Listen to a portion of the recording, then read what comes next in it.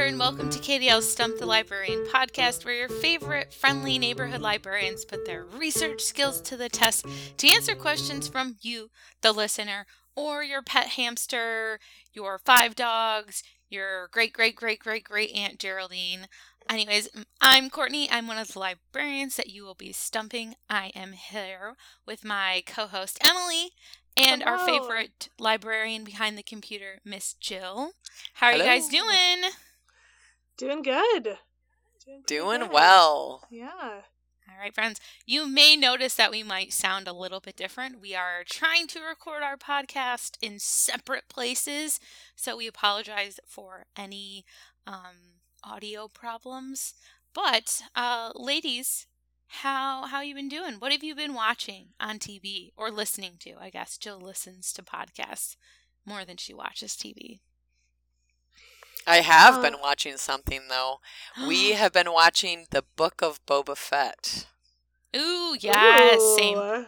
And it's amazing. So if you haven't watched it yet, I highly recommend. I love it. I love the coming out every week format. I think that's really exciting. Yeah, don't you kind of miss that? The like coming out every week kind of deal. I like that too. I've been watching Dexter, which is already all out because they had the new it's not even like a season or something, like the new Dexter like nowadays. And I've never seen the whole thing of Dexter. So I've been watching that. Nice. What about you? Yeah, I've been watching Criminal Minds, but I also am watching Boba Fett as well, since it comes out one episode at a time, whereas Criminal Minds is all on Netflix ready to go. But all right, let's dive into some questions. Jill, what's our first question? Our first question is from Gary from our Gaines branch, and Gary asked, does the moon's Earth, I'm sorry, I read that backwards. Does the Earth's moon have a name? All right, that is a great question from Gary, and I had the pleasure of looking up that information. The short answer to this question is technically yes.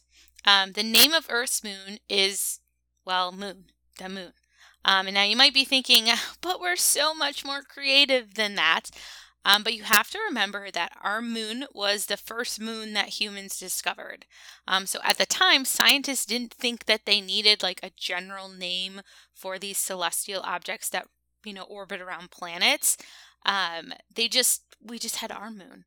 And also remember that people used to think all the planets in the solar system revolved around the Earth, and that the Earth was flat. So knowledge is power, and as new evidence is discovered in science, we have to change how we think about things.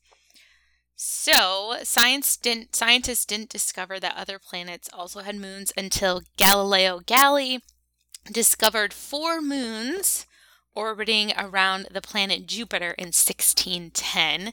And Jupiter, unlike Earth, has a whole lot of moons. Emily, how many moons do you think Jupiter has? Oh my gosh, I feel like this is something I've learned long ago. I don't know, 4?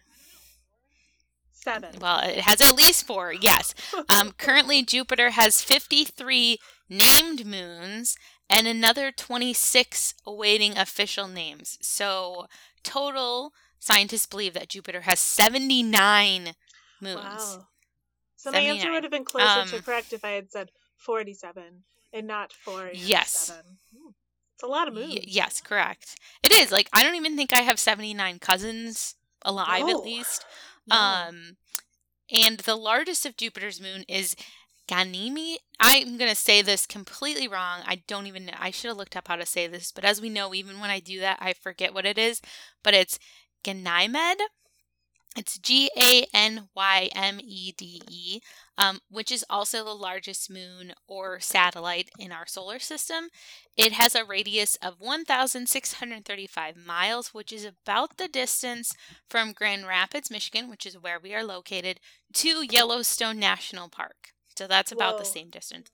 Our moon, do you think our moon is obviously smaller. Emily, what do you think the radius of our moon might be? Oh, man. Any guesses? I'm putting you on the spot today. I know, and I literally have no idea. Like, I don't even have like an Well, inkling of how what the radius of it might be. So I'm that's excited fair. to find That's out. fair. Well, the radius is 1,080 miles, which is about a Okay. third of the radius of Earth. Going back to that Jupiter moon, the largest moon, I'm not going to try and say the name again. That moon even has its own magnetic field and is currently the only moon that we know of that has one. And possibly an underground ocean, which we know that water on a planet means that there could be what? Life! Could be life on this moon. And if you want to hear more about the universe, we do have a podcast where we answer all sorts of questions about the universe. So look for that on our Podbean page or Spotify or wherever you're listening to this podcast. But speaking of oceans, our moon, or the original moon, the GOAT, the OG, helps Earth out quite a bit just by existing. So it's not like this annoying thing that exists. It does help us out. The moon's presence helps keep planet Earth from wobbling too much, and it helps moderate our climate. It controls the tides. And if you want to know how it does these things, well, you can submit a question via kdl.org/stump, or shoot us an email at stumpthelibrarian@kdl.org, and we'll answer your question, because I don't have the time to go into all those things, nor did I look up the answer to those parts of the question. I just looked up about the name. The moon is also the only celestial object that humans have set foot on other than Earth as of recording this podcast, which is 2022. So who knows? You know, maybe we're going to be on Mars when you're listening to this. They're working on it. But as of now, the moon is the only is the only other rock in space that we have set foot on. But Which it is can't be home wild. to life. Can we take a moment and just like, wow, that's impressive. I am just wildly impressed. But the moon, in case you were thinking, oh, maybe I'll just relocate there, you can't. It doesn't have any water, and also their atmosphere isn't the strongest thing in the world. Well, I guess it's not in the world because it's on the moon, but it's not the strongest atmosphere. But now back to the name of the moon, which was what the question was about. The word moon actually comes from the Old English word Mona, which is the name of, I think, like a generic female god. I couldn't find like a really concrete definition for what this is, but that's where it comes from. And the descriptions, they weren't very helpful that I found. And while the moon is called the moon, it does have a few names in a few different languages. So for example, in Latin and also in Spanish, the name of the moon is Luna, which is why the phases of the moon can be referred to as lunar phases, and that when the Earth blocks light from reaching the moon via the sun, it's called a lunar eclipse. So it's referring to the moon. Luna was the Roman goddess of the moon, and the Greek goddess of the moon had a different name. Her name was Selene. I think that's how you say it. There's a lot of E's in there, and I don't know which ones to pronounce and which ones are silent, which is a Greek word that comes from the word selos, which means brightness, which makes sense because the moon is a bright object, and we use that word as in the word that is blah, blah, blah. Sorry, and the study of the moon uses that Greek word, and it's called selenography. And I might be completely mispronouncing those names. So, Gary, the moon is the moon. That is its name. And we love it. It's great. It's beautiful. We see it all the time. It's fantastic. Jill, do you have a fact of the day to share with us? And, we don't really discuss what we're going to talk about ahead of time, and I just love how much you talked about Jupiter, because today, my fact of the day is from the book Everything Awesome About Space and Other Galactic Facts, and my fact is on the Jupiter page. So all those facts that you were talking about, the moons, are right on this Jupiter page, but I won't pick that as my fact. You've already shared. So Jupiter is the largest planet in the solar system, but did you know that it is more than 2.5 times the mass of all of the other planets combined? So it's real big. Wow. And it spins faster than the other planets. So it's just What like even? a Okay. massive spinning planet. Like just wow. I didn't know those things, Jill. I didn't That's either. so wild because, well, when you think about it, Jupiter is called a gas giant. So, like, to me, gases don't like weigh as much as solids, but then a lot of it's frozen and stuff like Yeah. that. Also on this fact page about Jupiter, it does talk about being a gas planet, so you actually can't walk on it, even if we were to go there. So we'll just have to go to Mars, maybe by 2028. We can go to the moon. We can go to their It's a good moon, that goal. big moon. Yeah, I want to It's see. all we could go to their moon. water. And I It'll be wonder a fun too, like time. it's interesting when they talk about like there's an underground. You said ocean, but like in Mhm. my head, I'm like, oh, there's like this vast ocean under there. But I wonder if it's like, frozen or like bits and pieces or whatnot. I think we should go. I think we should go there I think so that right now. I can find out. Yes, that'd be great. All right, let's do it. Well, let's answer another question instead. Sound good? Seems fair. Seems fair. I think that's more reasonable. Okay. Here's our next question from Matilda, age 9, from our Walker branch. Matilda asks, how far can a paper airplane fly? All right, Matilda, this is a great question because who doesn't like to fly paper airplanes? They're one of the faves. This won't be a very interesting story I'm about to tell you because I tried to find information on it and I couldn't find anything. But some years ago, staff at KDL participated in a paper airplane throwing contest. And I don't remember who won or how far it was, but I do remember it was a lot of fun and everybody had a really great time making their paper airplanes because they're just fun to make and throw and try different designs and whatnot. But I did find the information for the furthest paper airplane that has been thrown. According to the Guinness Book of World Records, on February 26th, 2012, so 10 years ago, in Sunnyvale, California, the furthest paper airplane was flown at 69.14 meters, which is about 226 feet and 10 inches. It's about 4% of a mile. I was trying to think of like a good way to explain how far that is. It's darn far, though, for a paper airplane. This was achieved by two men, Joe, I think it's Ayub, and an aircraft designer, John M. Collins. Both of them are from the United States. The plane was made out of a single sheet of A4 paper, which is essentially like our regular printer paper. It's just a little bit narrower and a little bit longer. And Joe was actually the one who flew the plane that John Collins designed. So as far as the furthest one, that's the furthest one I found. But I imagine there's kind of like endless possibilities. There's so many ways you can build a paper airplane that you could very well build one that's longer or flies longer or stays in the air longer. We've got also lots of books at KDL on how to build paper airplanes that you can check out. So yeah, I think that record could be broken, and it's been 10 years, so it probably should be broken at this point. So Matilda, go for it. We've got your back. We are very excited about it. So on that note, I recently just listened to one of our favorite podcasts, Dear Hank and John, and in the episode, they were talking about paper airplanes. They were talking about how old paper airplanes were, which is an interesting idea because airplanes, I think the Wright brothers flew, what was it, like 1903?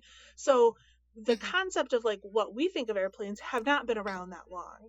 But prior to that, people were throwing essentially paper airplanes. But they came in like all different iterations. So in the 1700s, they used paper to line the inside of silk for hot air balloons. Then Leonardo da Vinci used parchment paper to make his what is that called? Ornithopter, something that like helicopter-y device that he invented. The term aeroplane was actually first appeared in the 1890s, which was like 13 years before the Wright brothers. But then it wasn't until the 1950s that we got paper airplanes as we know them today. Before that, again, they were called paper darts, so they kind of looked like paper airplanes, but Okay. they didn't necessarily have that word airplane just available to use, so they called them paper darts, and they've been going strong ever since. So they're like, there's a lot of like history behind people folding things with paper and throwing them.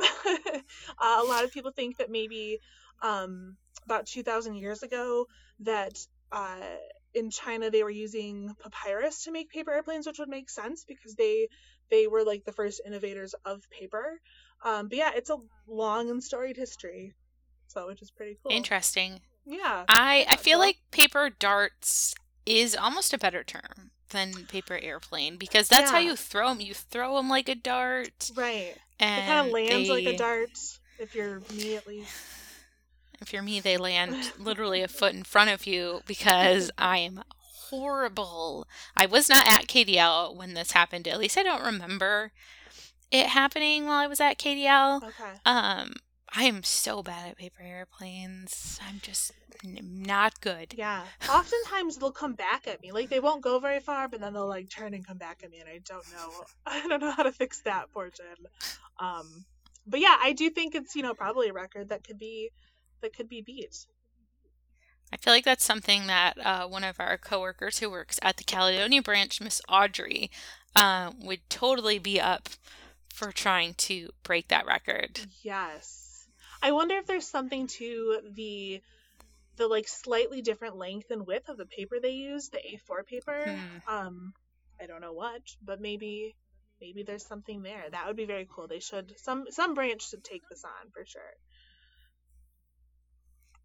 What a fun question. Jill, what are you reading recently? Well, And how many hankies? no hankies today. No Zero hankies? This is Ah, not. man. No. But this is a book that I read in preparation to answer the next question we have. Spoilers.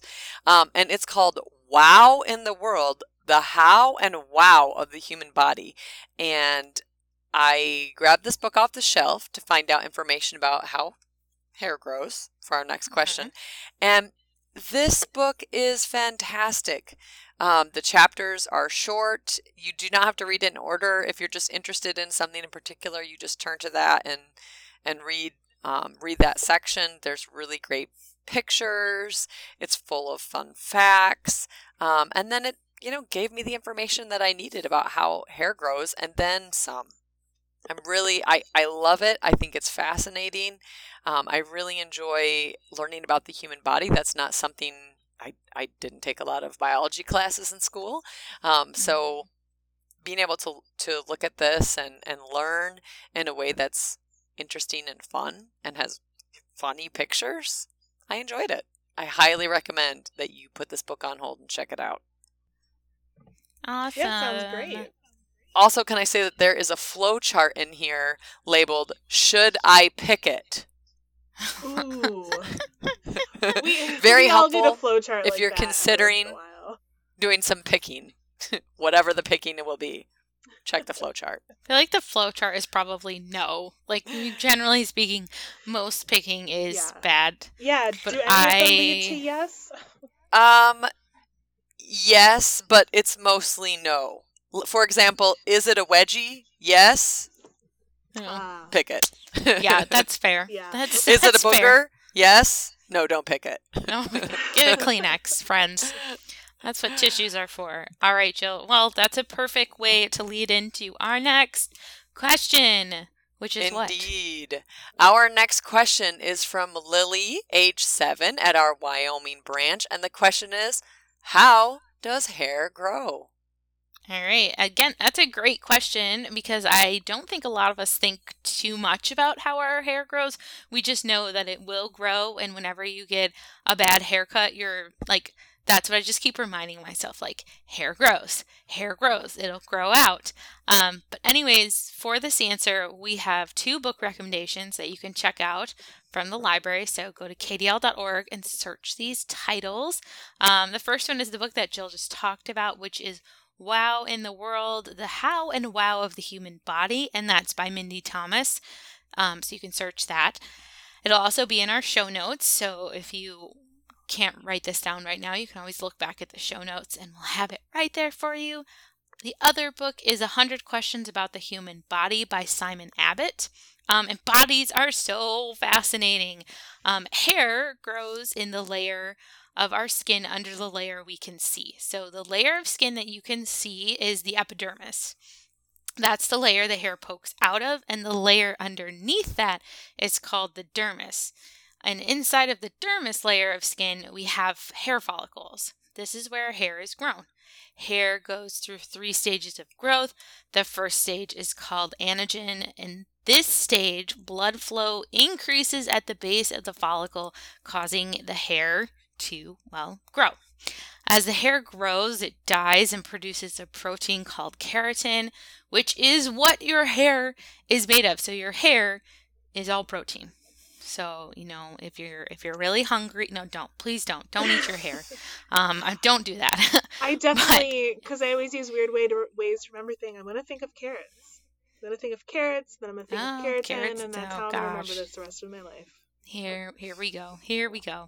Anyways, Emily has some very interesting ways to remember things as we have learned. Yeah. But while the hair at the base of the follicle is alive, the hair shaft, which is what you see poking out of your skin, is dead or alive, Emily? It's dead. What do you think? It's dead. It's not alive. Your hair is no longer alive. And that's why it doesn't hurt to get your hair cut. As we know, it may hurt your soul to get your hair cut. I don't know. You got to do you. But, that's why it doesn't hurt when you cut your hair. It does hurt when you pull on your hair because it's still attached, in your head. So it can hurt if you pull your hair. But, let's see. I lost my place in Jill's fabulous notes. All right. While you're looking for your spot, isn't it quirky that, we... as humans and probably in the animal world in general, we'll complement each other on our dead growth. The dead hair. And we care so much. For example, I just colored my hair and it's been a week now and I still am do I like it? Do I not like it? And I'm it's just dead protein living on my head. But anyways, this stage of anagen can last on your scalp from 2 to 6 years. The anagen stage is much shorter on your arms, eyelashes, eyebrows, legs, and everywhere else that you have hair on your body, which is why those hairs don't grow as long. Can you imagine if your armpit hair or your nose hair grew as fast and as long as the hair on your head? Well, then just we also take a minute to think about that. We also have fine hair other places, our arms and stuff. Imagine if we just had long, fine hair growing from our arms. I don't like it at all. I'm not a fan of it. The next stage after anagen is called catagen. During this stage, the blood stops flowing to that hair follicle and the strand detaches from the living follicle and pushes towards the surface of the skin. The third and final stage is called the telogen, which is a dormant phase. The follicle remains dormant for 1 to 4 months. At the end of this phase, the hair is shed and the follicle returns to the anagen phase to grow a new hair, which is why you should not be concerned if you lose hair. If you're losing a large amount pretty regularly, okay, talk to your doctor. But if hair comes off, that is just the cycle that your hair goes through. I will say too, if you're stressed, sometimes you can get stuck. I don't remember which phase. It's the phase where before it starts growing again, where it's fallen out, and stress can cause your hair to stop growing for a little bit, but then it'll grow back. Ooh. Yeah. Because bodies are wild. Yeah. So your hair follicles are at different stages of growth at different times. So some of your hair is at that anagen stage, some of it is at the catagen stage, and some is in that telogen stage, just waiting to fall out.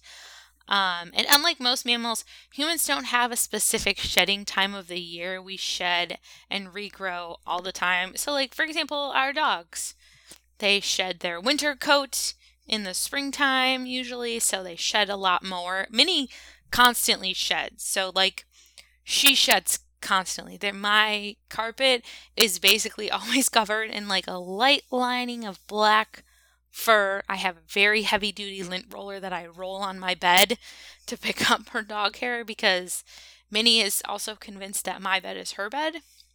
And she She's likes to probably lay not on wrong. my pillows. She's not wrong, but she does like to lay on my pillows and get her hair on my pillows, and that is not fun.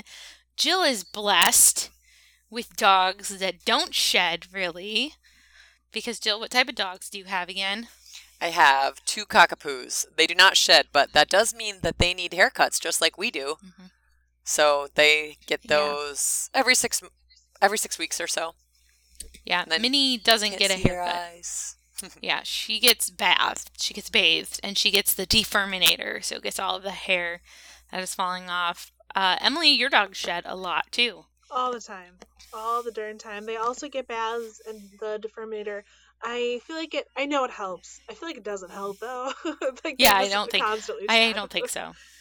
Yeah, It is it was like, satisfying, it had, though. But yeah, they smell really nice, and yeah, for like a hot second, they're not constantly shedding, but they still shed. But now we're going to hit you with some fun hair facts. Are you ready, Emily? ready. All right, Jill already knows these facts, so no spoilers. Let's see if you can guess any of them. Oh, man, How I'm so many? bad at this. We learned that last question that I answered. But how many hair follicles are humans born with?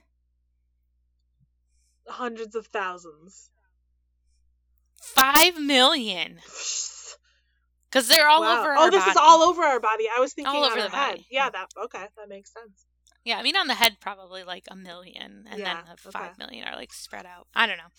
All right. How are hair follicles shaped? Do you know the answer? Like a little Q-tip at the end. Like a little rounded rounded buddy. So it's actually a trick question. They are shaped differently, and the shape of your hair follicle is what determines if your hair is straight, wavy, or curly, which is funny because I think all have different types of hair. Like I definitely have straight as a board hair. Jill has super curly hair, and Emily would probably be wavy because your hair isn't like straight Right. like mine, but it's Yeah. not curly like Jill's. So So, we all Emily- have different follicles. Courtney's hair follicles are shaped like the Q-tip. Oh. And yours and mine are they're curled, just like a curl. So, it's curling the hair as it comes out. Oh, wow. I'm gonna have That's- to pay more attention. I mean, is that what you see at the end though? Like when it comes out? Like, if you pull No, hair out? because The Oh, the follicle lives follicle. in your head. You guys, Yeah, I've been listening. that I lives in your promise. skin. Yeah, that part. Okay. All right. And where on our body do we not have any hair follicles? our tongues. I mean, probably. I'm not But, wrong. I don't think you're wrong. I think you're right. But Jill has the answer as the palms of our oh, hands oh yeah. and the soles of our feet. That one I did Yeah, kind there's of. no follicles there. And why do we have different hair colors? Which we all have different hair colors too. So why? Does that have to do with like melanin that gives us our other It colors? does. There's melanin inside our hair follicles, and that determines what hair color we have. As we get older, our follicles make less and less melanin, so our hair loses its colors. That's why you go gray. And the last question is, which side of a human has the most hair? Gosh. Oh boy, the front Mm. depends on what The human you have. outside. The Oh. outside. And then Well, the inside. oh, Wow, no, good not one. on the Good one, inside. Jill. That was a good one, Um, Jill. She does have in parentheses groan. I'm not going to groan. You can't see this, but I was rolling my eyes. But thanks again, Lily, for this hair-raising question. That was a good one. I'll That give was a you good that one. That was a good one. That's 3 questions, friends. What did we learn? What was your favorite thing that we learned today, Emily? I like learning about hair. I like learning about the body. Again, bodies are wild and cool. What about you, Yeah, Jill? that was pretty interesting. My favorite thing I learned is that I can make Courtney tell bad jokes. Yeah. and tell bad jokes well. So that's pretty Oh. cool. Yeah, right. that's a right. thing. That's a thing. For those of you that don't know, Jill answers a question, but I get to share it. Yeah, I would say probably learning about, I think the hair follicle shape. Like if I had to pick a specific fact that we learned, I think that was interesting. But it also makes sense, like that we would have different shaped hair follicles because we have different styled hair. Which, in case anybody wasn't clear on what a hair follicle is, it's the part that's in like your scalp or whatnot, not the part that comes out at the end of the hair. Yeah, it does not. Just It's not to come out. It's reiterate. it's underneath the epidermis. Yes, yeah.